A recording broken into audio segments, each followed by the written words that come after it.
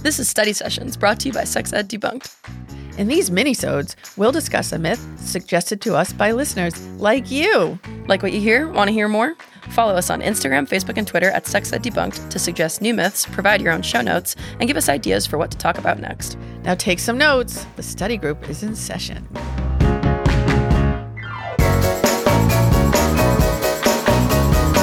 Hi, and welcome to Study Sessions, a bi-weekly mini-sode brought to you by Sex Ed Debunked. On today's episode, I am once again joined by my dad and health journalist, Bob Curley, to talk about aphrodisiacs. Welcome back to the show, Dad. It's good to be back, Shannon. Are you ready to talk about ground-up rhinoceros horns and beetle extract? Because that's what we got for you today. That's what we got. I mean, hopefully we start with some of the more basic stuff. But I mean, I'm never opposed to talking about ground-up rhino horns. Okay. Well, we'll start with the basics. So an aphrodisiac, for any of our listeners who are not familiar with the term, is any food or drug or substance that arouses sexual desire and increases pleasure and performance. That's right. And the word is derived from Aphrodite, the Greek goddess of love. Because, hedonisiac was too much of a mouthful. Yeah. And like the ancient Greeks, the idea of aphrodisiacs has a long history, like basically, since the dawn of time, men in particular have been looking to improve their sexual performance and prowess. So, priorities, right? Like hunter, gatherer, procreator. Kill the mammoth and find out why the gear isn't working right. Yeah. Ew. My mind just went in so many different directions with what they were doing with that mammoth husk. Priorities. So let's talk about it. Let's talk about the history, because there are definitely some more modern day understandings of aphrodisiacs, but it goes back as far as the book of Genesis, right?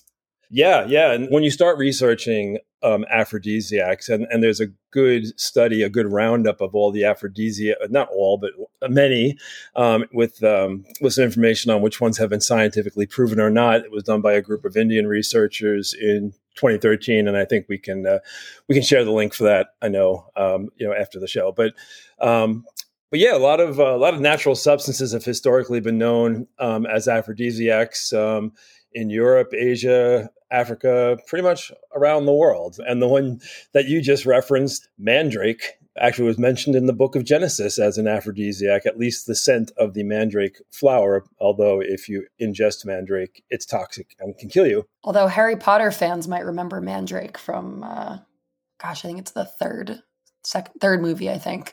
Third book, I think. They talk about the mandrake in the greenhouse, and it is also deadly, but a little different because it's a screaming baby, which is kind of funny when you think about its history as an aphrodisiac, that in the Harry Potter franchise, the mandrake is personified as a screaming baby. I guess it all does make sense. One thing leads to the other, right? Yeah, exactly.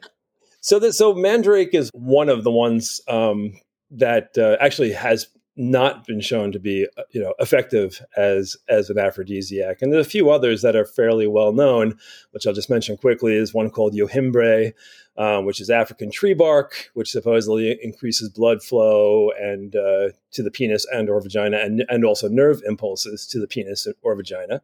Some of our older listeners may remember Spanish fly from the 1970s. Which was very, very well known back then as an aphrodisiac. Interestingly, derived from the body of blister beetles. So, ew. Wait, how do you ingest that? What is that? Is it like a drink? What is it? I think it's a ground up powder. It could also be, put into a drink for sure. Yeah, I think in fact, if my hazy memory of the 70s, everyone's hazy memory of the 70s. I think it was put into a drink, but I don't know. That was before my time, a little bit anyway. And then, of course, as I mentioned, unfortunately, the ground rhinoceros horn, which is one that comes from Chinese culture, which has the dual disadvantages of A, killing off endangered species, and also B, it's a myth, it doesn't work. So that's pretty unfortunate. Yeah, bummer. Yeah. Although there is something funny about the horn being horny. Well, I mean, and that kind of gets to the next point, which is that a lot of these things that are considered aphrodisiacs are not because of any particular chemical properties in them, but because they, like a horn, happen to either look like a penis or a vagina. All that yonic and phallic imagery driving us crazy. Well, yeah, I mean, and so again, and as you know, Shannon, I spend a lot of time in the Caribbean, and pretty much every island in the Caribbean has its own local aphrodisiac potion, concoction, drink, whatever you want to call it. It's pretty common to have somebody offering you a drink that supposedly has these properties, and one of them, the bark of a tree called Richeria grandis in the local patois. Grandis, huh?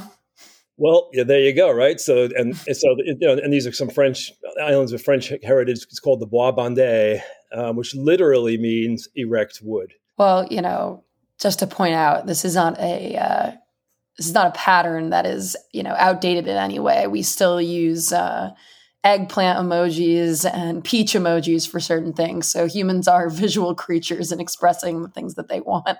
Yeah, I mean, so in the face of it, yes, it looks like a penis. Let's just cut to the chase. But on the other hand, what makes you think that's going to work? However, I will say that, and again, the Bois Bandé is called Caribbean Viagra, and it's supposed to improve circulation just like actual Viagra does. And you will find it served in a drink. Full disclosure, I know of at least one time that I had it in St. Lucia, and it seemed to work. So I don't know. It might have been the alcohol more than anything. Could have been the placebo effect. We don't know, so. Well, and a lot of the research does say that the backing, behind a lot of this is merely placebo effect, that people will eat something or consume something and, oh, it worked. But did it work, or were there other factors at play?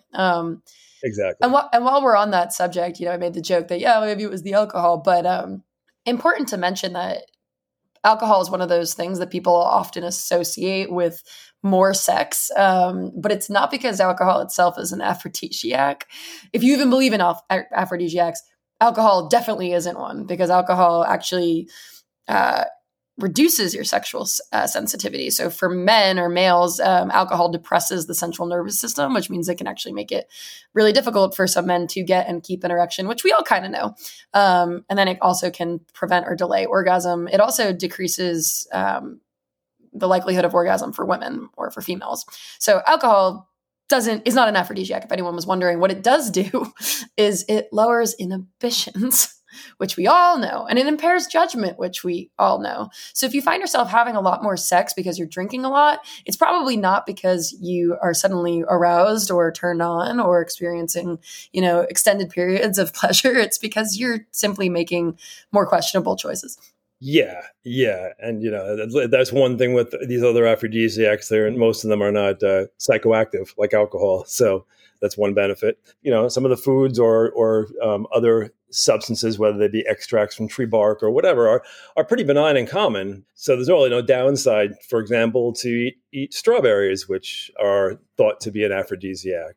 And there's some other pretty common ones. Most people have probably heard that raw oysters have aphrodisiac properties. Personally, I think that might be a conspiracy to convince people to eat something with the consistency of phlegm. Well, it's a really, really good marketing scheme is what it is. It really is. Chocolate. I'm sure, people imbue chocolate with all kinds of great things. Probably a lot of wishful thinking. I think, it's supposed to, cure cancer, whatever. Coffee, probably more so, that increases your energy. It's a stimulant. Honey. Yes, dear. I couldn't really, hi, honey. I can't really think of a good reason why honey would be an aphrodisiac, except maybe those bees get busy. I don't know. I said busy bees. Boo, bad joke. Busy, buzzy. And I know this is one that mom in particular was very excited about was olives. And again, the ancient Greeks thought that green olives were an aphrodisiac for men. And in a rare example where people were thinking about women, when it comes to aphrodisiacs, the Greeks thought that black olives were an aphrodisiac for women. Right, because that makes sense that the green would work for men and black for women. But hey, they were trying to be inclusive, so we'll give them that. Yeah, they were. And, unfortunately, as many chocolate-covered strawberries as you want to eat, there's very little scientific evidence that any of these natural items are, in fact, aphrodisiacs. Yeah. So that's the bad news. But there is some good news. And I mentioned that Indian study earlier, and that team of researchers dug into a lot of the existing research that's out there, looking for scientific proof that certain substances are in fact effective as aphrodisiacs, and so they actually found a few, which is encouraging. Although I guess when you stop and think about it, something like Viagra, most drugs that we buy, in prescription pill form are naturally derived on some level. Right. It's not shocking that there are these natural substances that have been used for 20,000 years, in folk medicine, et cetera, that some of them would actually work. So, there's a couple of different mechanisms, which we don't really need to get too crazy deep into the science, but I would say probably the two most significant and easy to understand ways that these things work is some are vasodilators, meaning they improve blood flow to places that you want blood to flow during sex. And you can include Viagra in that because that's one of them. But also some of these other natural substances. And others raise testosterone levels. Pretty self-explanatory why that would, increase sex drive and desire. And increases testosterone levels in all genders. Just as a note, we forget sometimes that testosterone is not purely a male hormone. Correct. So, I mentioned rhinoceros horns and beetle extract. There's another one, which is going to kind of maybe freak you out a little bit. But one of the ones that actually has been found to work is called ambryrin, which is a secretion from the digestive system of the sperm whale that increases testosterone concentration. Oh, Moby Dick, am I right? I mean, let it begin. I mean, I guess you'd have to have a lot of testosterone to go get that stuff. But also there's probably plenty to go around in a sperm whale. There probably is. At least an entire football team. They don't need the help. Probably not. So there's a few others I wanted to mention because some of them, again, these were some that were found to be particularly effective. There's one called Safed Muesli, which personally I'd never heard of, which is an Indian herb. And when the extracts of this have some testosterone-like effects. Another is called Tribulus terrestris. Okay. I don't know how my Greek is holding up here, but it's a Mediterranean plant, and fun fact, known as the puncture vine, which makes sense in context, and that also is testosterone, and a little more. And then there's a few that that will more commonly be found in your spice closet, or in case you don't have the secretion of a sperm whale in your spice closet. Yeah. As old Stouty's not hanging around the house, you might want to get some saffron, which is pretty well known again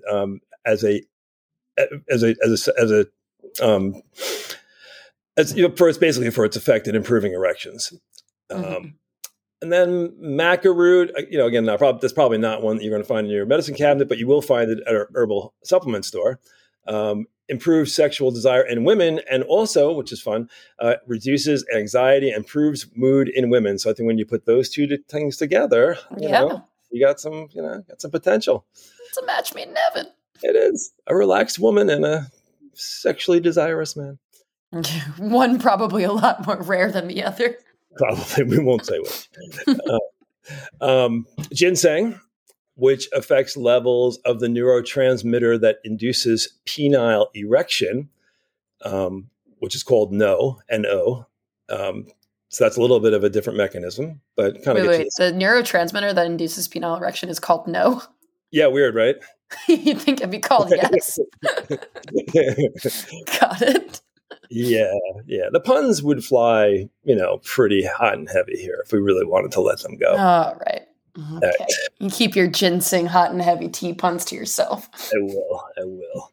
And then yohimbe, which interestingly was the first FDA-approved plant-derived drug for treating impotence. And it was actually goes all the way back to the 1980s, which I believe predated Viagra. And as we mentioned with some of these other things, it improves the ability to stimulate blood flow by dilating blood vessels. So these are all, some of these are more accessible than others, obviously, but you can buy a lot of them as herbal supplements. And these ones that we just listed, are the ones that actually have some scientific proof behind them. So even though you might want to run out and buy some strawberries and chocolate, results may vary, but at least with the ones that we just mentioned, you could potentially actually see some, positive impacts. And ginseng's pretty accessible and saffron's pretty accessible. So you do have some options.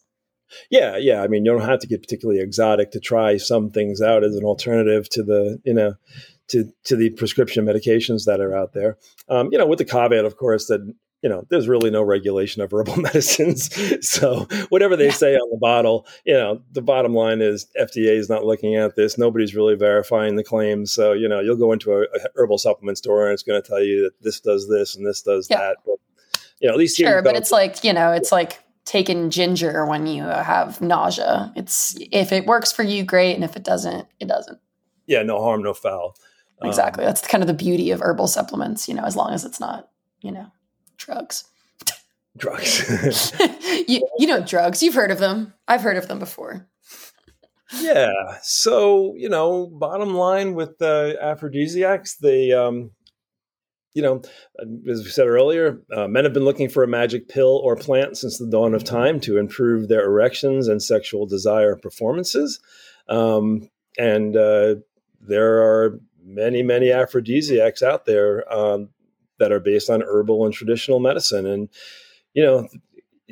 some of them, are fantastical, and some of them are based more on myth or the appearance of a plant or a food than any particular ingredients. But, when researchers dig into these things, they find that there are, corollaries to actual medications, and a lot of these plants and these traditional remedies actually have roots in real science. So there's a good pun for you. There's a good pun. Yeah, that was perfect. Loved that. That was great.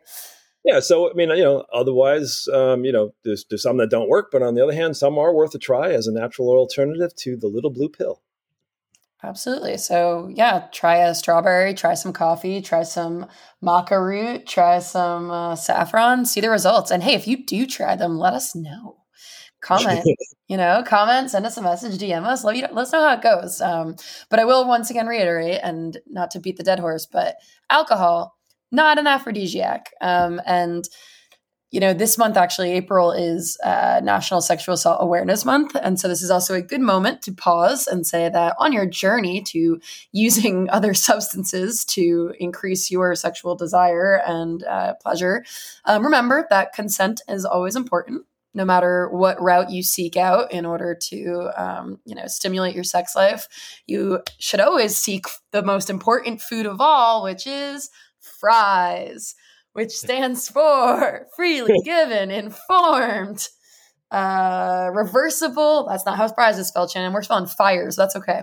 Freely given, reversible, informed, enthusiastic, and specific. So just keep that in mind, that no matter what ingredient you go with, always go with fries. And that is our study session on aphrodisiacs, which are sort of a myth and sort of true. It all depends on which ones you choose. Choose?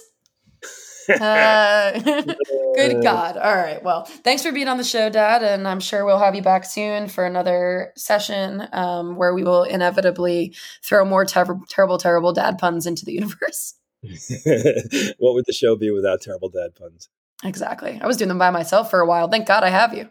Yeah, it would be extremely educational and helpful. And why would we need that? So. And who wants that, says America.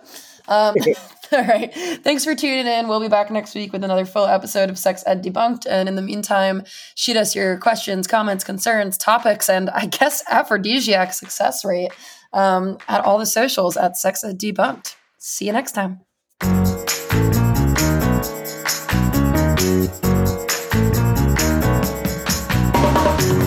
Sex Ed Debunked is produced by Trailblaze Media in Providence, Rhode Island.